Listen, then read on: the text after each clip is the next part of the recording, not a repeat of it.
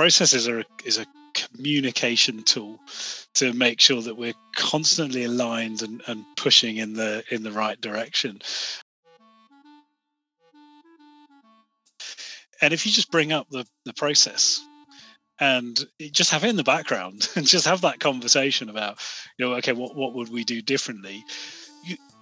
You'll straight away, you'll not only be able to update the process, make sure everybody's aligned there and then, but you'll undoubtedly spot other things that have changed in that time. And you say, hey, let's keep that up to date.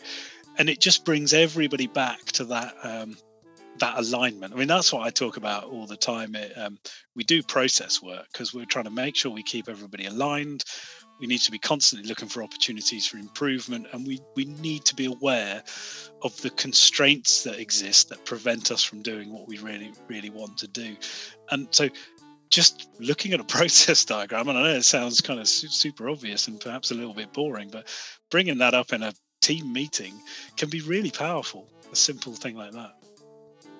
Welcome to the Improvement Nerds podcast, where we host conversations about the things that nerd us out with one goal in mind: sharing best practices and sharing techniques and tools that allow us to make lasting change. In each episode, we'll feature a different idea and hopefully through that episode give you a set of new tools, new skills, and new thinking that'll allow you to change how you do your work, how you lead others, and how you show up in your life. We're so excited that you've chosen to nerd out with us. We hope that these episodes are exactly the things that you need to hear in order to get started in making the improvements that you want to see happen in the world. If these episodes speak to you, please subscribe to our podcast, like what we're doing, and leave a comment. As you point out, we see then people using this as training material. They attach instructional videos and other documentation that help people with learning. Of course, once you've done that, it then becomes your single source of truth. We've got organizations using it for onboarding new employees or onboarding people into an existing team, or even organizational design work. We use tagging in the system to be able to assign responsibility levels at an activity on an activity in a process. So you can start to say things like, okay, well, we've got an accountable in this activity. We've got an accountable role. We've got two responsibles, a consultant and an inform. And then you produce visualizations that help you see how do those responsibilities balance across the team. Because one of the things that happens often is that you'll have one role who, when you look at it at a process level, seems to make sense what responsibilities that they've got. But when you look at it at a holistic level, they have way too many responsibilities. There's no way that one individual person could manage all of that work that has been assigned to them in the process. So it helps you redesign that, and then you're really focused down so that everybody is much clearer about what's expected of me in the organization, what do I need to do, and who do I interact with, and who am I collaborating with. Margaret Mead said it best when she shared that one should never doubt that a small group of thoughtful, committed citizens can change the world. Indeed, that it was the only thing that ever had. I couldn't agree more. Let's get busy, Improvement Nerds. We got a lot of work to do. Hey, Improvement Nerds. This is Tom. I'm back with another episode of the Improvement Nerds podcast, a podcast that is all about inviting guests to come onto the show and nerd out with me about the things that they love, and kind of extrapolate a little bit about how that passion has allowed them to help individuals improve, help teams improve, help organizations improve.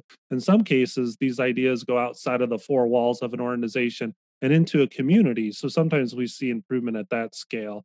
I have a lot of fun bringing these guests on, and today I have a great guest for you. I can't wait to introduce him. It's Craig Willis, a gentleman who I think you will all enjoy hearing from as we nerd out today. So without further ado, I welcome Craig. Pleased to be here, Tom. Thank you for having me. It's an absolute pleasure. So Craig, give us a quick introduction and maybe a shameless plug about the organization Skore. Yeah, brilliant. So it's just to clarify, when we call the company Skore, it's Skore with a K, and a little bit of background on why that is. I mean, I'll explain what the product does in a second, but the background to the name came because we saw what we did as something like being a conductor of an orchestra, and actually we were creating the musical scores for an organization to be able to kind of everybody to work in the same way that an orchestra does, all perfectly in time and perfectly aligned. And of course, when we went to look at find a domain name, web address, using the word score for musical score, well, everything was taken for football and soccer and all of those sorts of things. So we said, hey, let's just change one of the letters up and see what that does. And that's how we came up with the name. But to give you the background of what the product does, as founders of the company, we were business process management, business process improvement consultants, and we worked with a lot of large enterprises, well-known brand names that you'll have heard of in pharmaceuticals, oil and gas, finance and banking, and so on. And what we found was that there's a lot of very powerful process improvement techniques and software platforms available that help those organizations make sense of what's happening, structure their business in a way that makes them more efficient, more effective, improving customer experience, all of those sorts of things. But those products are often quite complex, and they have a price tag that makes them enterprise only. And we saw an opportunity to take some of those ideas and concepts and build a product around them that just made it easier for a much wider audience to get involved in this whole area of process improvement. And that includes things like process mapping, process analysis, and the discipline of process management. And that's essentially how Skore came about. It's a lightweight platform that allows businesses and analysts and consultants to very rapidly capture and analyze processes and then share them and collaborate on them with a very wide audience. I think it's brilliant what you're doing. And I also think it's honorable that you've wanted to create a platform that allows organizations who need improvement to actually access it. Because you're right, the high price tag oftentimes is a high hurdle for small business to be able to clear in order to bring in an expert to facilitate change and improvement. And a platform like yours really opens the door for more organizations to participate. So thanks for innovating and bringing forward this platform and sharing your shameless plug. I think it's really cool, the idea of an orchestra. I've never heard someone talk about an organizational processes, a collection of organizational processes has been so much like music, and it makes sense. So that was really nerdy. I was gonna sneeze and say nerd while you were sharing. Yeah, it's true. I love the analogy. So I mean, another one I used just yesterday, in fact, was with an automation provider, and in the conversation we were asked to position our relationship, and I said, well, we're a little bit like the doctor, right? We help you sort of we take your symptoms and try to work out what the root cause of the problem is, whereas the automation provider, they're the surgeon. Right? They're doing the deep, the work to actually fix the problem. Yeah, it's definitely a team approach to improve someone's health. That was a great example of how it's all these different experts coming together and working around an opportunity for improvement, and how each one of them has like a different expertise that can contribute to a life-changing transformation, whether it's in healthcare, someone changing the behaviors or perspectives and living out a different life, or performing a miracle to overcome a terrible accident. Seeing those teams work together I think people can really relate to those analogies. And I think your analogy definitely hit a passion of mine is the people in healthcare. They are um, miracle workers in some way. So I don't know enough about your business to say you come and perform miracles, but I'm sure to the people you support who've been hitting their heads up against the wall with these issues that they've had, when you come in and you work with someone to map processes and start to think about automation and training and empowering the workforce, and you're just giving them tools and terms, like, to them that could really feel like a major catalyst, and a big change can happen because of that. So maybe there isn't too much difference between what you all do and what healthcare professionals do. You're really coming in and helping an organization evaluate what's wrong, make decisions about where they want to be, and take those steps to close that gap.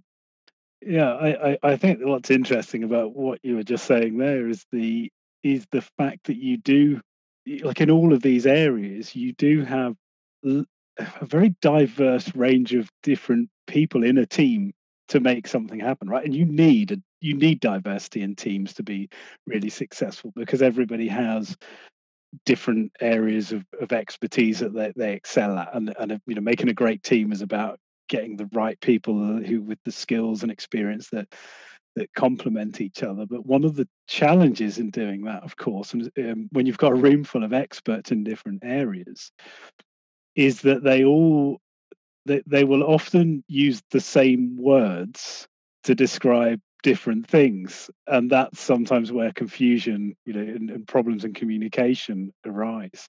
And we've often always seen what we do is about helping teams create a common language, just getting a sort of common point of understanding, so that they can start to unlock some of the complexity and the problems that they're dealing with in their everyday work.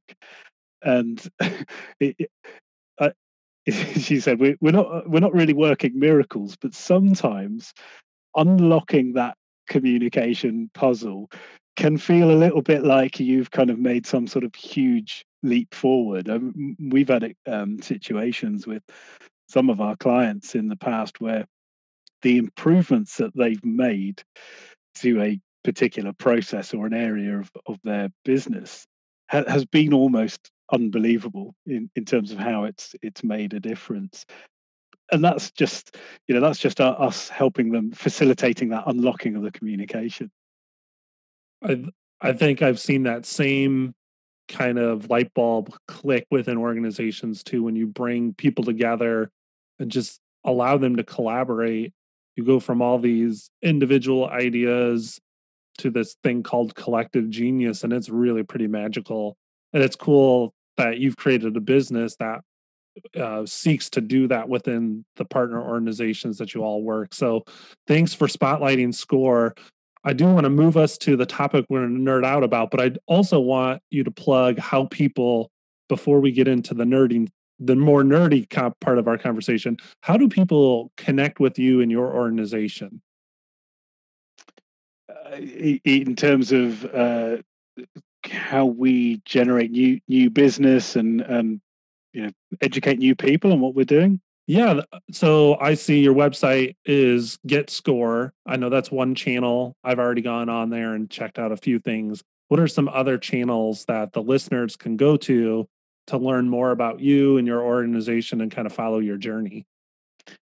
Yeah, well, probably the big one outside of our website is, as you've already highlighted, Tom, is LinkedIn. We're very active on LinkedIn. It's been a fantastic platform for us to connect with like-minded individuals, and not just like-minded individuals. Actually, I would say that some of our better or more exciting prospects and customers and partners we've worked with are people that often have they're sort of an opposite view of doing improvement work to we do when we first meet them, and then as we go through that kind of learning and meeting for the first time, we start to sort of change their view about how things can be done, and they often then become our biggest fans.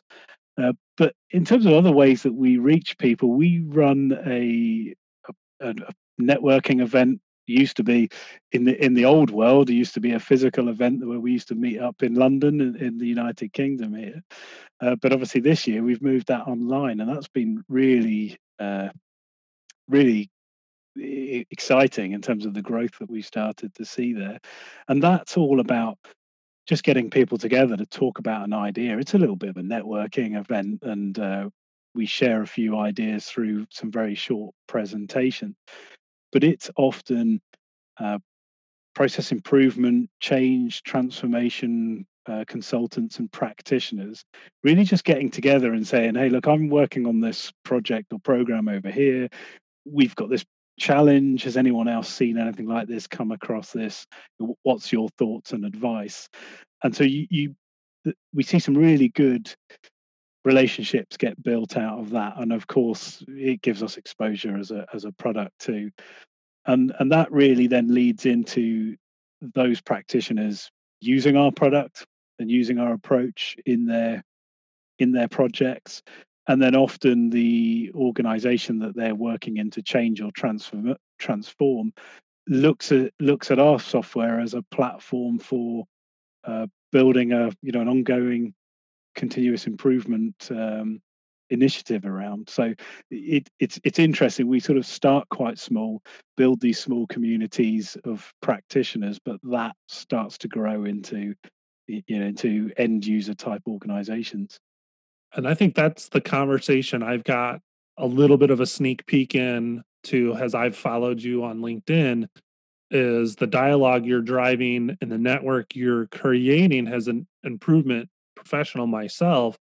I see conversations occurring in that small community you've created, and the people you've surrounded yourself with. You guys are doing some really cutting edge, sophisticated improvement activities that, at least in my career, I worked in healthcare, and you know, um, it's slow to change. It kind of got on the lean journey pretty late in the game. So, in regards to advanced improvement, they're really just starting to get to the threshold of that. A lot of their improvement techniques, aside from the really big organizations like Virginia Mason or Cleveland Clinic, they're really, they've kicked down the door and they've run right through it, and they're doing really cool stuff.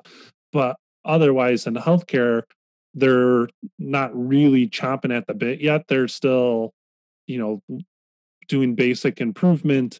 And as I read and looked at some of your guys' conversations about using design thinking, applying a business process taxonomy to classify your processes, this stuff is automation. This stuff for me, as someone who worked in healthcare, was great to read about, but it was more like, yeah, that's never going to happen here. And then to just see the group of people you've surrounded yourself with and see that they are doing those things, like, okay, healthcare is really far behind, and a lot of the American industries, I'd say, are really far behind, because I have a hard time benchmarking organizations using business process management here in the States and adopting a taxonomy here in the States, or doing design thinking. I mean, there's pockets of them, but it's not spread globally. In some ways, I think you guys are a bit further along over there with how you're using process improvement to drive transformation. I'm a bit jealous. I'm not sure if it's an interesting angle to take. I think, I mean, if you take the healthcare industry, again, we're maybe looking at kind of a sort of cultural differences across the pond. But my experience of working in the healthcare industry here is that it is phenomenally complex, right? So it is going to be harder to move forward, and it's going to be harder to change, because you've got so many more differing interests in there, all with sort of slightly different agendas, trying to move some of these things forward. I mean, and again, this could be unique to this particular country, but my experience in the healthcare industry was that it's a little bit like the military in terms of structure, but different from a private organization, in that you have multiple hierarchies of organization. You'll have the sort of the doctors part organization, you've got the nursing organization, and then you've got the administrative type organization, and they're almost like three separate businesses all interacting for the same common purpose. But that adds so much more complexity, and that's why it then becomes so important to be able to create that common language. And interesting, you picked up on the term the taxonomy there, because you can, when looking for a process taxonomy within an organization, of course you can find organizations like the APQC, for example, that will provide an out-of-the-box process classification framework that essentially gives you that sort of taxonomy. How do we break the organization down into the different component processes that we need to run it? And they do a general classification framework as well as some industry specific frameworks. And so you can literally get something off the shelf that gives you a starting point. But there are some kind of catches to doing that, and in my experience over the years, they're a great starting point. They're a great benchmark, right, to say, hey, look, these are all the things that an organization like us should be doing. I'll be doing this, yes, no, yes, no. But there is a danger, and I've seen this happen. I've seen this happen both in business and in the charity sector, where the organization tries to almost reverse engineer themselves into the taxonomy or into the framework, rather than just using it as that benchmark and actually building their own or customizing it to their own organization. And so in those instances, you lose that. I keep coming back to this term, the common language, because that's essentially what your taxonomy is trying to do, is providing a way that different parts of the organization can communicate with each other in a common language. The problem when you start reverse engineering, you spend more time trying to do that effort, and you move away from the natural way that organization describes what it does and how it works, and it really just ends up as some sort of mental exercise that most people in the organization won't recognize, and you spend an awful lot of time and get very little value out of it. I appreciate how you've kind of talked about the complexity of some of these industries and how that creates challenges, but it also kind of creates a greater need to get started and to work really hard in these areas because of the complex nature of their business.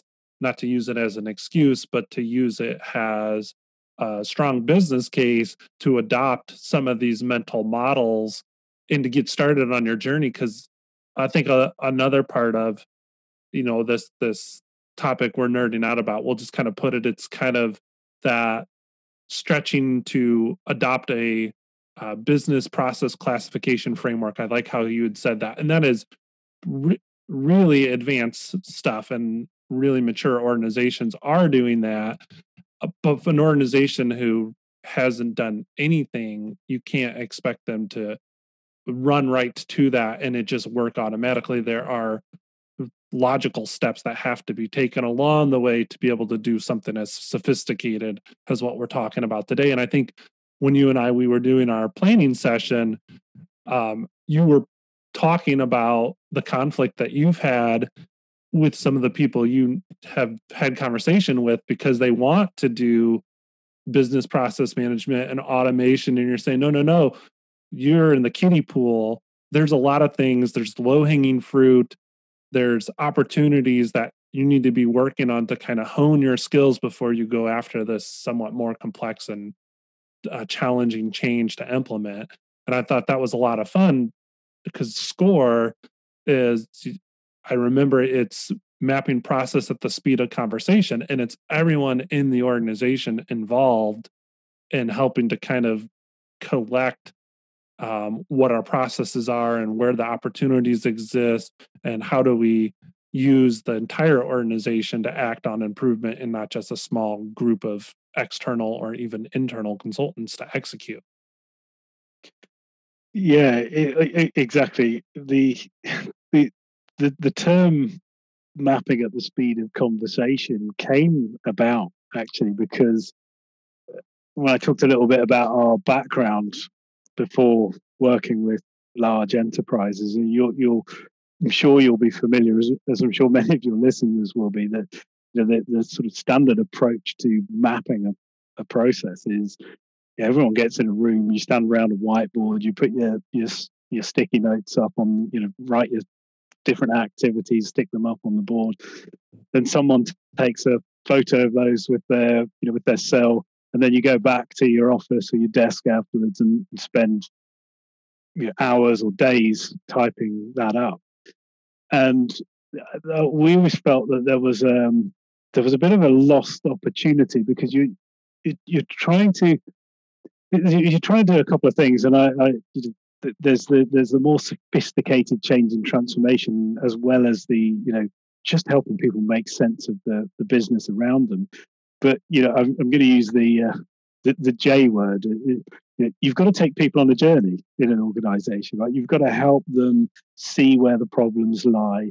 You've got to give them the opportunity to articulate those problems, think about and suggest potential solutions, and then help them implement them, because you want them to buy into whatever change it is that's coming. And we always felt there's a bit of a lost opportunity in that those workshops where you've got people stood around the board can be like really fun. Yeah, they're often a lot of light bulb moments. They're very interactive. Most of the time, they're really enjoyable. Everyone gets something out of them. But then, as time starts to pass, as you sort of go out the room and you're trying to write up the notes, and then maybe you're sharing those through PDF documents and emails afterwards, you start to lose that enthusiasm and that thread. And so, part of what we were trying to do was say, well, can we do all that in one workshop? Can we map the processes straight into a software product so that we can share them instantly and share them with a wider audience straight away, so we don't lose that gap? And one of the challenges in making that happen, one was building a software product that is easy enough and intuitive enough to use so that you can map while someone's talking about a process. But the other aspect that we found, which is probably much harder to address, in fact, is finding a way to describe process that worked in that environment. And we actually came across an approach which we felt fit really well. We made a few modifications in it to sort of what we felt made it a bit more intuitive, but it's a very, very simple framework. And by being very simple, it's very well structured, but by being very simple, it actually means that everybody in the room can get involved in the creation of the process. And what we see happen is that people start to describe their process, but at the same time, they start to question themselves about how it works. And they start to sort of group information together, and they start to synthesize information, and they almost start to perform their own analysis on their own processes. And so at the end of the workshop, what we often end up with is, myself as a facilitator, I actually end up just sitting there mapping into the system what they're describing, and they're kind of self-facilitating the session and then telling me what the opportunities for improvement and the challenges are which we're capturing. So it then becomes not just a hey, look, we can map a process while you describe it into a system, and that's great. You've got this much deeper understanding. That group has a much deeper understanding of their own processes, and they're much deeper feeling of ownership. I mean, we also often talk about change or transformation at the speed of conversation, because the amount of times these sessions people say, well, I can fix that now. I'm going to leave this room and I'm going to go fix that thing. And I recognize that those three things are stuff that I could probably fix over the next few weeks. And then that's a big improvement. It'd be great to do that, but okay, that's what the consultants have come in to do. So you guys take that.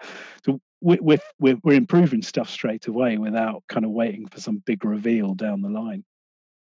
I think that is what's really got me impressed and excited, and why I wanted to share your story. Is process mapping is one of the basic tools in a lot of websites you go to, and improvement organizations. One of the basic skills that they think everyone should have is the concept of flow, the concept of waste, and the ability to map processes. And I think if you can give everyone in the organization the ability to think in that way, and give them a tool that allows them to work somewhat self-directed, but with oversight to keep them within safe guardrails, an organization can really lay a strong foundation of what their key processes are.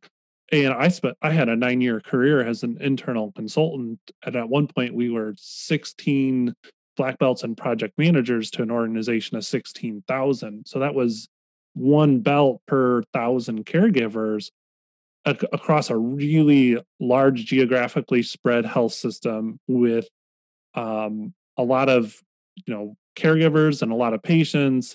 And for us to be everywhere and involved with the work to map every process in the organization, we were a bottleneck. And your platform really kind of allows the organization to do this activity without direct involvement of an improvement team. They're still overseeing it, they're doing the education and helping get things going, but they go out and they start to work on the more complex change and the strategic projects that need to occur, while everyone else in the organization, just by mapping their processes and zooming out a little bit from what they do every day, and start to think about possibly how it could be done a little bit different, that leads to what you were saying is immediate improvement. There's people in these workshops who are like, I'm going to go fix that right now. Can we take a 30-minute pause? Because the juices are going and I got to act.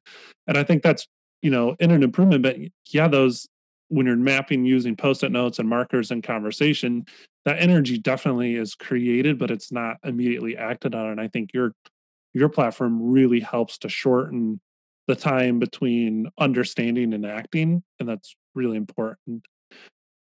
Yeah, I've got so many examples of what you just described there. I mean, the one that's immediately springing to mind last year was a logistics organization going through a human capital management systems implementation, and I'd been introduced to the people director in the business, and we'd had some conversations about process and process work within the HR team. But they, like all businesses, there are lots of different priorities, and they had an internal process improvement team. So it was sort of felt at the time, when that need comes up, we'll get that team in. Anyway, subsequently, probably 6 weeks after that conversation, that need came up very suddenly. I mean, looking at the program, it should have been pretty obvious early on. I'm sure it would have been to some of us. But they were going through this systems implementation, and they were weeks away from a go live when the vendor came and said, right, we need to know this specific set of requirements around a relatively small area, but some quite detailed requirements they needed in order to configure the system. So they said, you need to share your processes with us. So the HR team went to the internal improvement team and said, can you do this? And they said, yes, we can do it, but it's going to be 4 weeks work for us to map all those processes and write them all up, and there's a 6-week lead time because we've got all these other projects going on. And this HR, or this people director, called me up and said, do you have any bandwidth to help us with this? We realize it's going to have a major impact on the project. And I said, well, what are we talking about? When she described the area they were mapping, I sort of flippantly said, "Oh, well, that will probably take us a couple of days." And there was silence at the end of the phone for quite a while, and she said, "If you can do that in a couple of days, could you start tomorrow?" and we went down the following Friday when we were next available, and we mapped out 70% of those processes in a day. We had the rest done and a review on the Monday, which gave them what they needed to do. But it's exactly what you're saying. It's not to say that the internal improvement team wouldn't have done a good job or possibly a better job. It's that the approach they would have taken would have been a lot more detailed and wasn't necessarily what was required for this point in time. And as a result of that piece of work, of course, not only were they able to hand the vendor the requirements they needed to configure the system, but they also identified areas of the process that were lacking, into which they could then invite the process improvement team to say, "Hey, come and do what you do. Like, do some proper analysis on this and tell us how we can improve it." I think that is a great example of how improvement could look different within an organization through using a platform. And it doesn't have to be Skore, or obviously, and for selfish reasons, you probably would like it to be, but just this concept of everyone every day engaging in what their processes are and thinking about them with a critical eye to identify where the most significant opportunities might exist. And when it's an opportunity that's simple or low hanging fruit, small tweaks or changes, they can be acted on, within the four walls of that department or on that small team. And then when they uncover the big rocks, they now have enough information to really escalate that to the next level, which could be the organization's internal improvement team. And just kind of recapping my career, a lot of times, we would come in and we would spend a month to 45 days doing that current state analysis. Whereas if that team had already done that mapping and already done some of that analysis, we could have jumped right into, let's confirm these root causes, let's pull a little bit more data, and then let's get quicker to the problem solving activities. So it's definitely through your approach, you're shortening the timeline to improvement. And I think you're actually maximizing use of everyone's time, because the individual contributors, the people who do the work day in and day out, there's a lot that they can be doing to drive improvement without the need of a black belt or a project manager being involved. So I think, and they probably enjoy it. Initially they're probably thinking, "Oh, this is more work," but as soon as they start to make these small improvements and they see that it's not more work, it is the work, and it's improving how the work gets done, and they are a direct beneficiary of that improvement, that's going to catch like wildfire. They're going to want more and more and more improvement. Yeah, I'm realistic though that there are not everybody in any organization gets super excited as we do about process, right? But there are enough people that when they see a way to do it that is within reach, that it's not something that they have to go and take several days out to go and get trained up on, months or even years to learn and master. If it's something they can do that's quite easy and not time consuming, right? And I'll give you another story about a charity that we worked with, and they had a really good internal lean team, and we worked with them very closely. Really good team. But part of the problem and part of their frustration was that they were trying to teach each individual team within the organization to be able to do this type of work, to be able to do process mapping themselves. And we were sort of helping to bring our system in and show them how to use it and train up various teams. And those sessions actually, out of interest, were often an hour and a half, 2-hour sessions where we'd actually sit with them and map one of their processes with them so they could see how it worked. we give them some pointers on which buttons to click, and then just kind of let them go and experiment to do it themselves. But I remember one of these sessions, one of the participants came along to the session and said, well, I've already mapped this process. We did it 6 months ago internally. And she had a roll of paper under her arm. And she said, well, I said, well, that's great. Let's have a look at the process. And then we'll just look at putting it into the system. And then at least you get a feel for how you do it and how you use it. And she was brilliant. So she unrolled the piece of paper at the end of the meeting room table, and all the sticky notes that were in there, all the glue had dried, and they all fell onto the table, and all she had was a piece of paper with some lines on it. And it was then a case of, do we sit there and try and make sense of all the sticky notes and put them in the right place? And actually, they sat down and went, well, let's describe the process from scratch. And when they did, they said, it's changed. Even in the 6 months since we'd mapped this last time, the process has changed, because your organization and the market and your customers are all changing all the time. And they were then able to adopt this as a much easier way to stay on top of those changes, because it's now not a case of I have to go and find the rolled up piece of paper, and when I open it up, the stickies have all dried out and fallen off. It's, hey, look, we have a weekly or a monthly team meeting. Let's treat this a bit like an agile retrospective. Yeah, I'm sure you're familiar with the retrospective in the agile Scrum approach. At the end of each sprint, it's let's sit down and talk about what worked well and what didn't. But in our next sprint, what are we going to do different? What are we going to do? What are we going to change? And if you just bring up the process and just have it in the background and just have that conversation about, okay, what would we do differently? You'll straight away, you'll not only be able to update the process, make sure everybody's aligned there and then, but you'll undoubtedly spot other things that have changed in that time, and you say, hey, let's keep that up to date. And it just brings everybody back to that alignment. I mean, that's what I talk about all the time. We do process work because we're trying to make sure we keep everybody aligned. We need to be constantly looking for opportunities for improvement, and we need to be aware of the constraints that exist that prevent us from doing what we really, really want to do.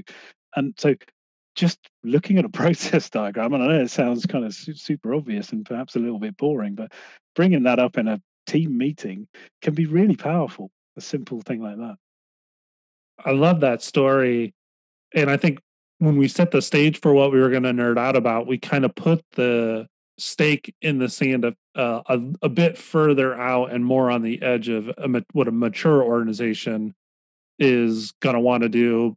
But we're kind of telling the story of starting small and taking steps towards that stake that you've set out ahead of you. So some of the things they've heard in the conversation so far is teach people how to map their process and support them to facilitate small improvement within the four walls of their team. And so that they're going to zoom out from what they do every day and start to think about it, not as individual activities, but these interconnected activities to get work done. And then the next thing, because when we had our planning session, you said they zoom out one more time. And the obvious question they start to ask is, well, what happens before this work gets to me and what happens after this work gets to me? So they start to expand and do a little bit more systems thinking of the suppliers and their customers of each process step that they're taking. So they start to, become a little bit more advanced in their thinking there. And that facilitating improvement in that regards is a little bit more complex than facilitating improvement to a process that you own fully within your four walls, because now you've got other people involved in, that you want to be applying change management and engaging them and involving them in that change as well. So you're going from zooming out from what you do to zooming out from what you do to how it impacts what other people do.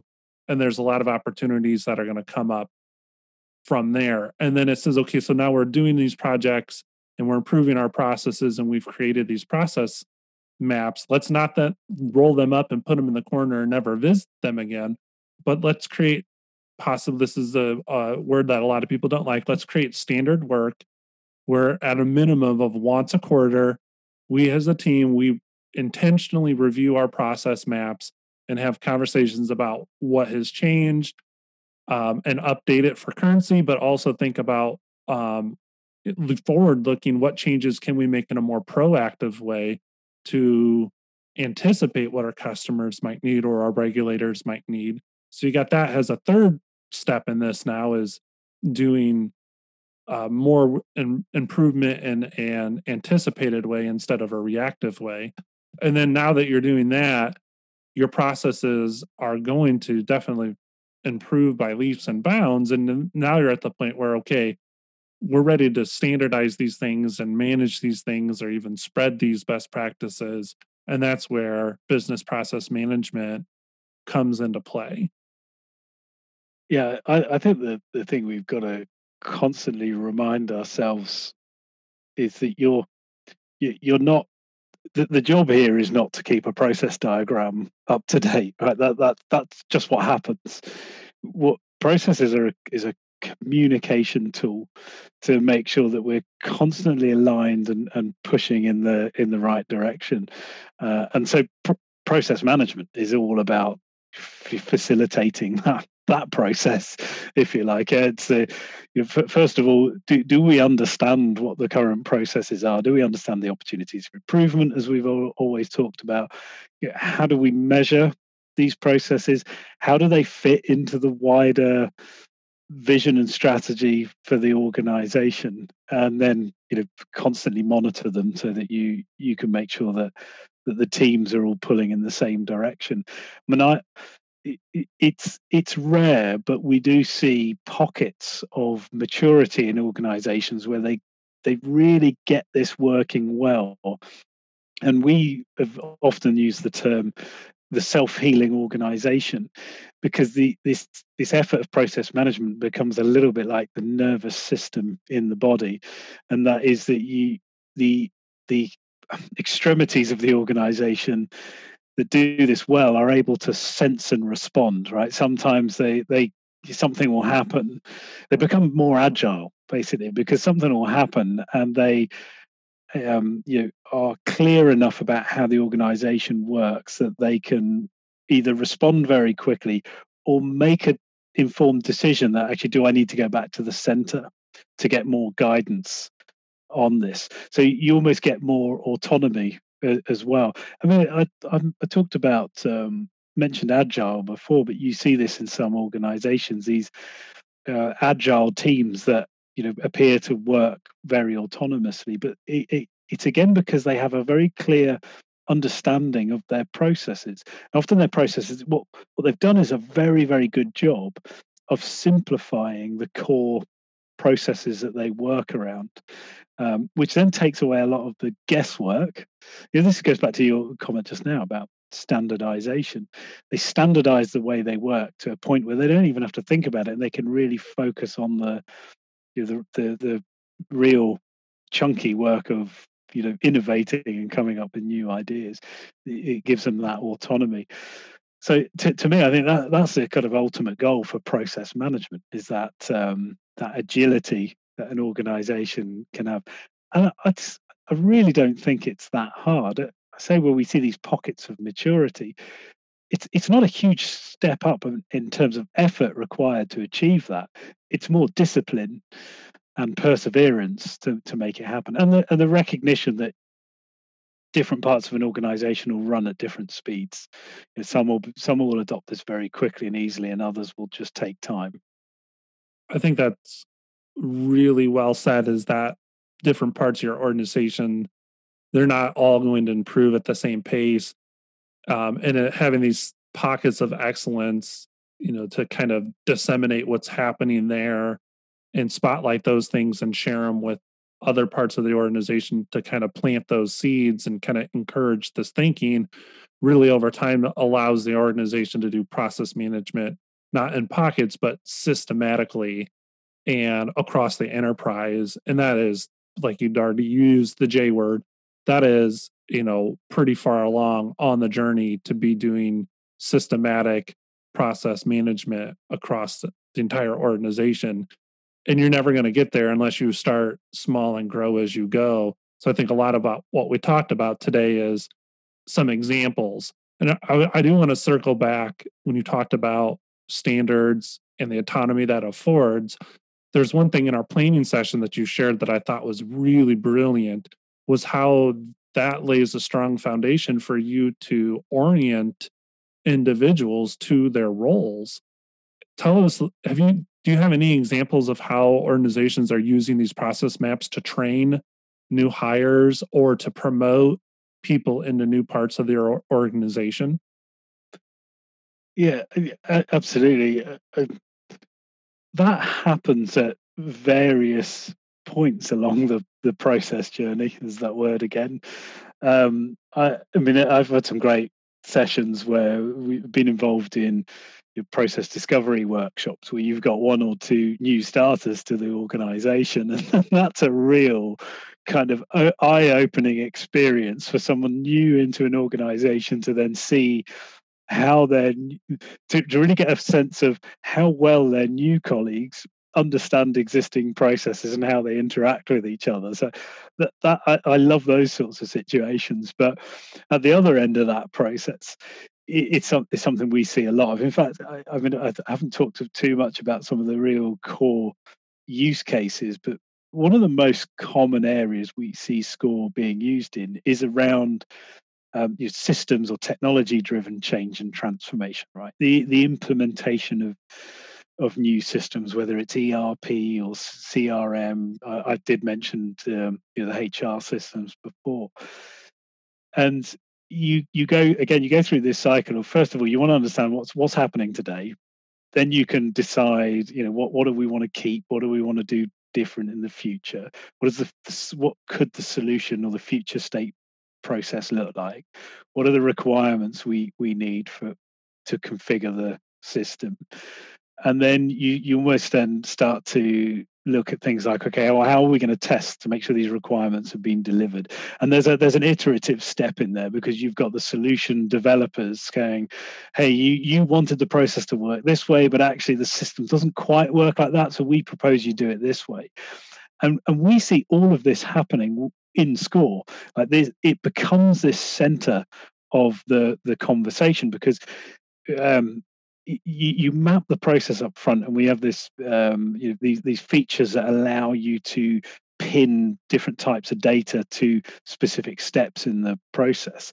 And so that could be something as simple as, what are the improvement opportunities when we're doing the as-is process capture? You pin them against a certain steps, so you can then start to look at the process in different ways. Where are the improvement suggestions clustering around a certain area of the process? Do they cluster around a certain role? Because that's often really interesting. And then you later on use that same sort of capability to capture, okay, what are the requirements? Like, how do we document the requirements? What are the must-haves, should-haves, and could-haves? And again, analyze those to make sure that we're not making ourselves a list of requirements that's going to be impossible to deliver. And so you're constantly working with this one evolving process model in Skore, and any stakeholder in this program of work can have access to that. And so it goes back to this concept of the common language, right? All these different perspectives, from the end users to the program management team to the solution designers and technical teams, they're all using this same model to have this conversation. So it makes sense that as the system then becomes ready for release, that you're using the same processes to train people, because you're not just training them on system functionality, then you're providing the context in which they use the system. You've got the overall process context. And another feature of the approach we use, which again I didn't mention earlier, is that you've mentioned a few times about the sort of zoom in and out. Let's take a step back. Again, being kind of partly based on systems modeling, Skore has this ability to say, okay, we understand the process at a certain level, but I need to drill down into the detail of this area. And when I've unpacked that and understood it, actually, one of those steps I need to drill down further. And what that does is it means that you can create quite a high level conceptual view of a process. In some cases, a whole organization, like the value chain, and then drill down into all the different areas. And again, that helps individuals really understand, when they read the process model, really understand where do they sit in that wider context. Why are we doing these processes? And so, as you point out, we see then people using this as training material. They attach, instructional videos and other documentation that help people with learning. Of course, once you've done that, it then becomes your single source of truth. We've got organisations using it for onboarding new employees or onboarding people into an existing team, or even organizational design work. We use tagging in the system to be able to assign responsibility levels at an activity, on an activity in a process. So you can start to say things like, okay, well, we've got an accountable in this activity. We've got an accountable role. We've got two responsibles, a consultant and an inform.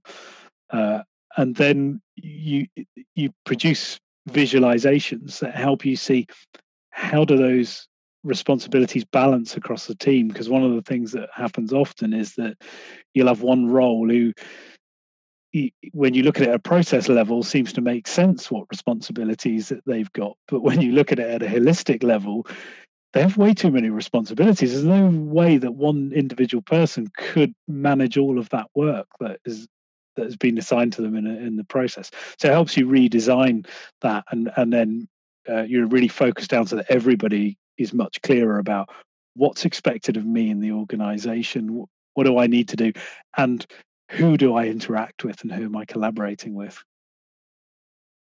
I'm going to have to pick my chin up off the desk. I think that is really something that I don't think I fully understood until you gave that example of the power of process, how it's not just driving improvement, but it really can be used from a management perspective of allocating your resources, scaling your business.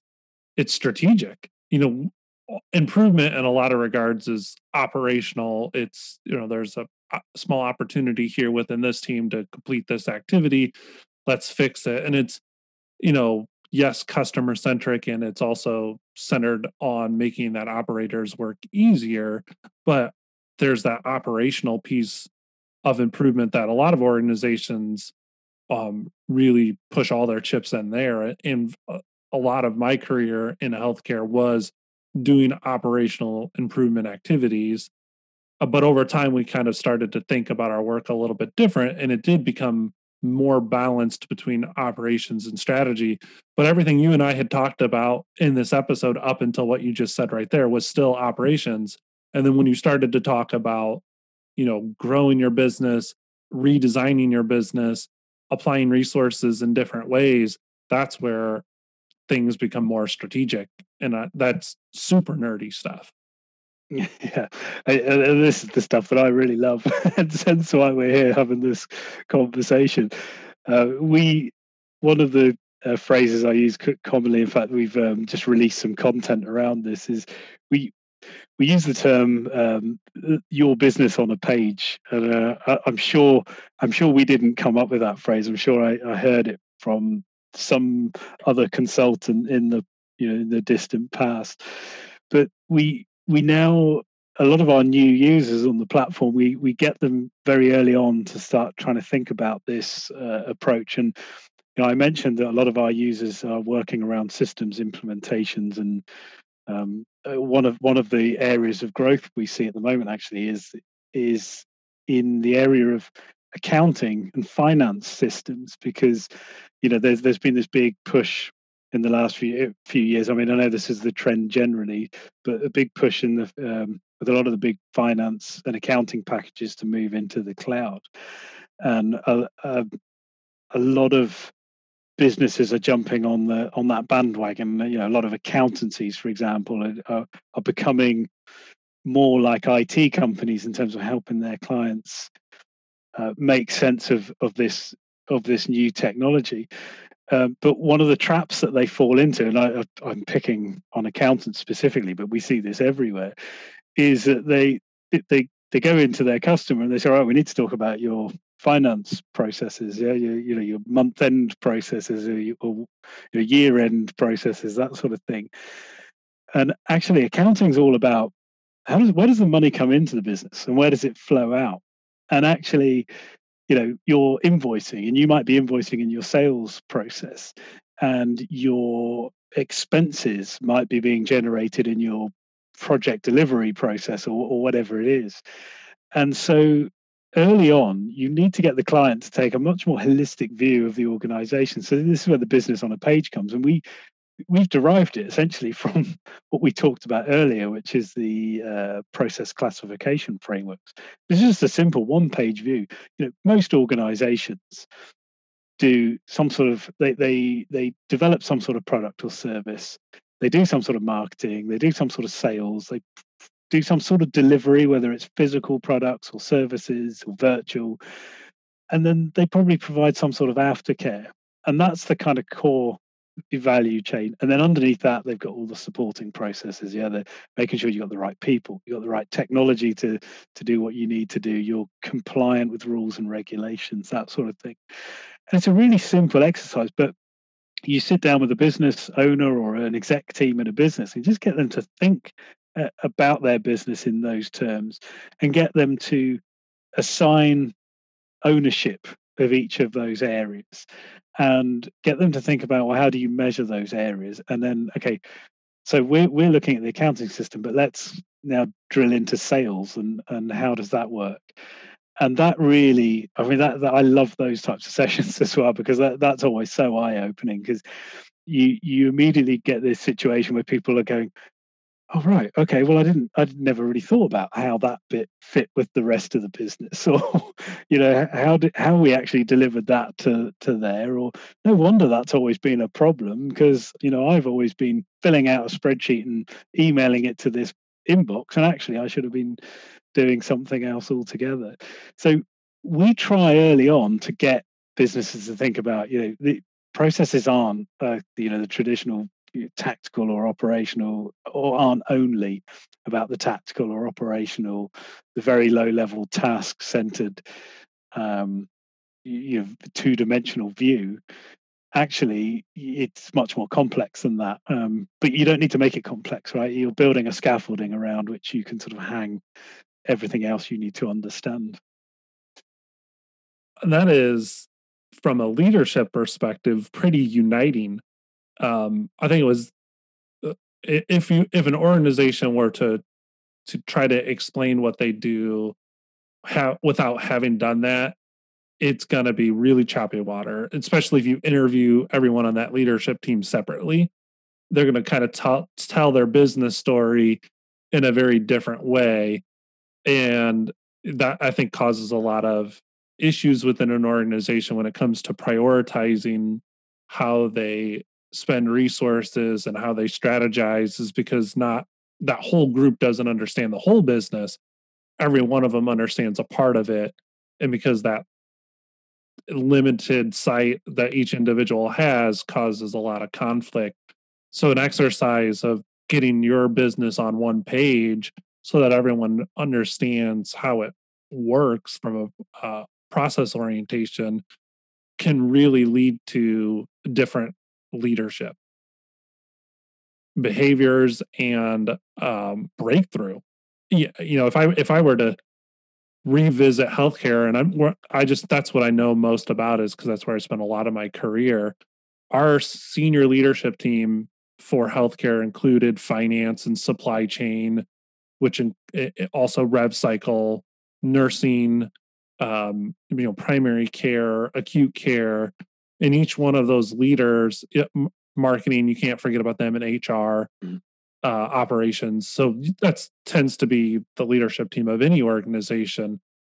When it came time for them to kind of set goals and talk about their priorities, every one of them struggled to think about the entire business, and they all went to where they were most familiar and just thought about their vertical, for instance. And that, in some ways, that behavior made the silos a little bit more thicker and the conflict a little bit higher, because once you then tried to act on that strategy, you were sub-optimizing and you were causing conflict between parts of the organization that should have been working together. But because the highest level of the organization didn't know how those things work together, the bottom of the organization, when it actually came to producing, they were competing for the same resources, or they had goals that were incompatible, and for them to actually connect the dots became harder.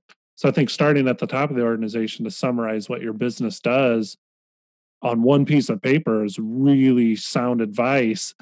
And there's probably too many things in that conversation we've had for people to act on. Like their pockets are probably overflowing right now with ideas. So I want to kind of try to wrap us up and ask your opinion or your advice on what do you think the listeners of this episode should do? Like, what's your call to action from everything we've talked about? What's that one thing someone listening to this episode can do differently? That's as you said, the conversation's been pretty comprehensive, and there's any number of things that we could pick from there. But I think the one piece of advice, and I'm sure to some people this might sound a little bit like telling them to suck eggs, but it's got to be about simplicity, right? That it's got to be breaking problems down into simple chunks to deal with. And I talked, when I was talking about the product and how we set out to achieve this concept of mapping at the speed of conversation, we looked really hard, and fortunately had some good experience in different approaches to thinking about process. And the approach that we adopted was all about simplicity, and that's what makes it easy to use. It's in my opinion just as powerful as any of the other approaches, much more comprehensive notations that are out there, and in some ways better at engaging people because it's simple. So it's like, I use the term alignment a few times. You need to get people to buy into what they're doing. You need to get people to want to come along on the journey. And if you're going to talk about process with non-process people, you've got to do it in a very, very simple way and communicate with them in a simple way. So I think that's if there's one takeaway, I'll be telling everyone, if you want to go and then create some sort of like complex architectural model afterwards that only you're going to or the IT team are going to look at, then fine. But your main method of communication should be some sort of simple approach. I think there's two quotes that kind of have come to mind throughout our conversation. And the first one, I know who the speaker was. It was Deming, who had said, if you can't summarize it in a process, you don't know what it is that you're doing. So that one, he may have used a little bit different words. He might have been slightly more crass. And then the other one was on the essence of simplicity. And I think the speaker had kind of said, any idiot can make things complex, right? But a true leader is the one who seeks simplicity. And I think your advice is how do you do these complex things in a nature that makes them approachable and simple for people to understand and to engage in? Because if we just get more complex or more jargon and more confusing in whatever we try to do as a result of this episode, we're just going to make the gap between us as improvement-minded people and everyone else a little bit larger, and we got to find a way to kind of bridge that gap and bring these two worlds closer together to actually get things done. That's some great quotes. In fact, if there's anyone listening who is into app development, I think a really cool app for analysts and consultants would be a kind of Deming quote app that you could dip into whenever you're in a meeting going, I need a really good quote now. there's so many good quotes from that area that every time you hear them, they are always so relevant and true. No matter how many years have passed since they were said. The issues and challenges that organizations deal with, despite the fact that technology has advanced so much, they just remain the same, right? We're fixing the same problems over and over again. So our two calls of actions is to use the KISS principle, keep it simple, stupid, and to Google Edwards Deming's quotes and just kind of read through them, and they'll bring a smile to your face, because he doesn't sugarcoat anything in the way he talks about improvement. And like you'd said, the things he had seen in leadership and how organizations were administered in his era are still really relevant today. Yeah, indeed. I've enjoyed our conversation. I cannot thank you enough for coming on and nerding out with me today and talking about the variety of topics that we dove into. I had so much fun. Likewise, I really enjoyed it. It was a fascinating conversation. Appreciate it.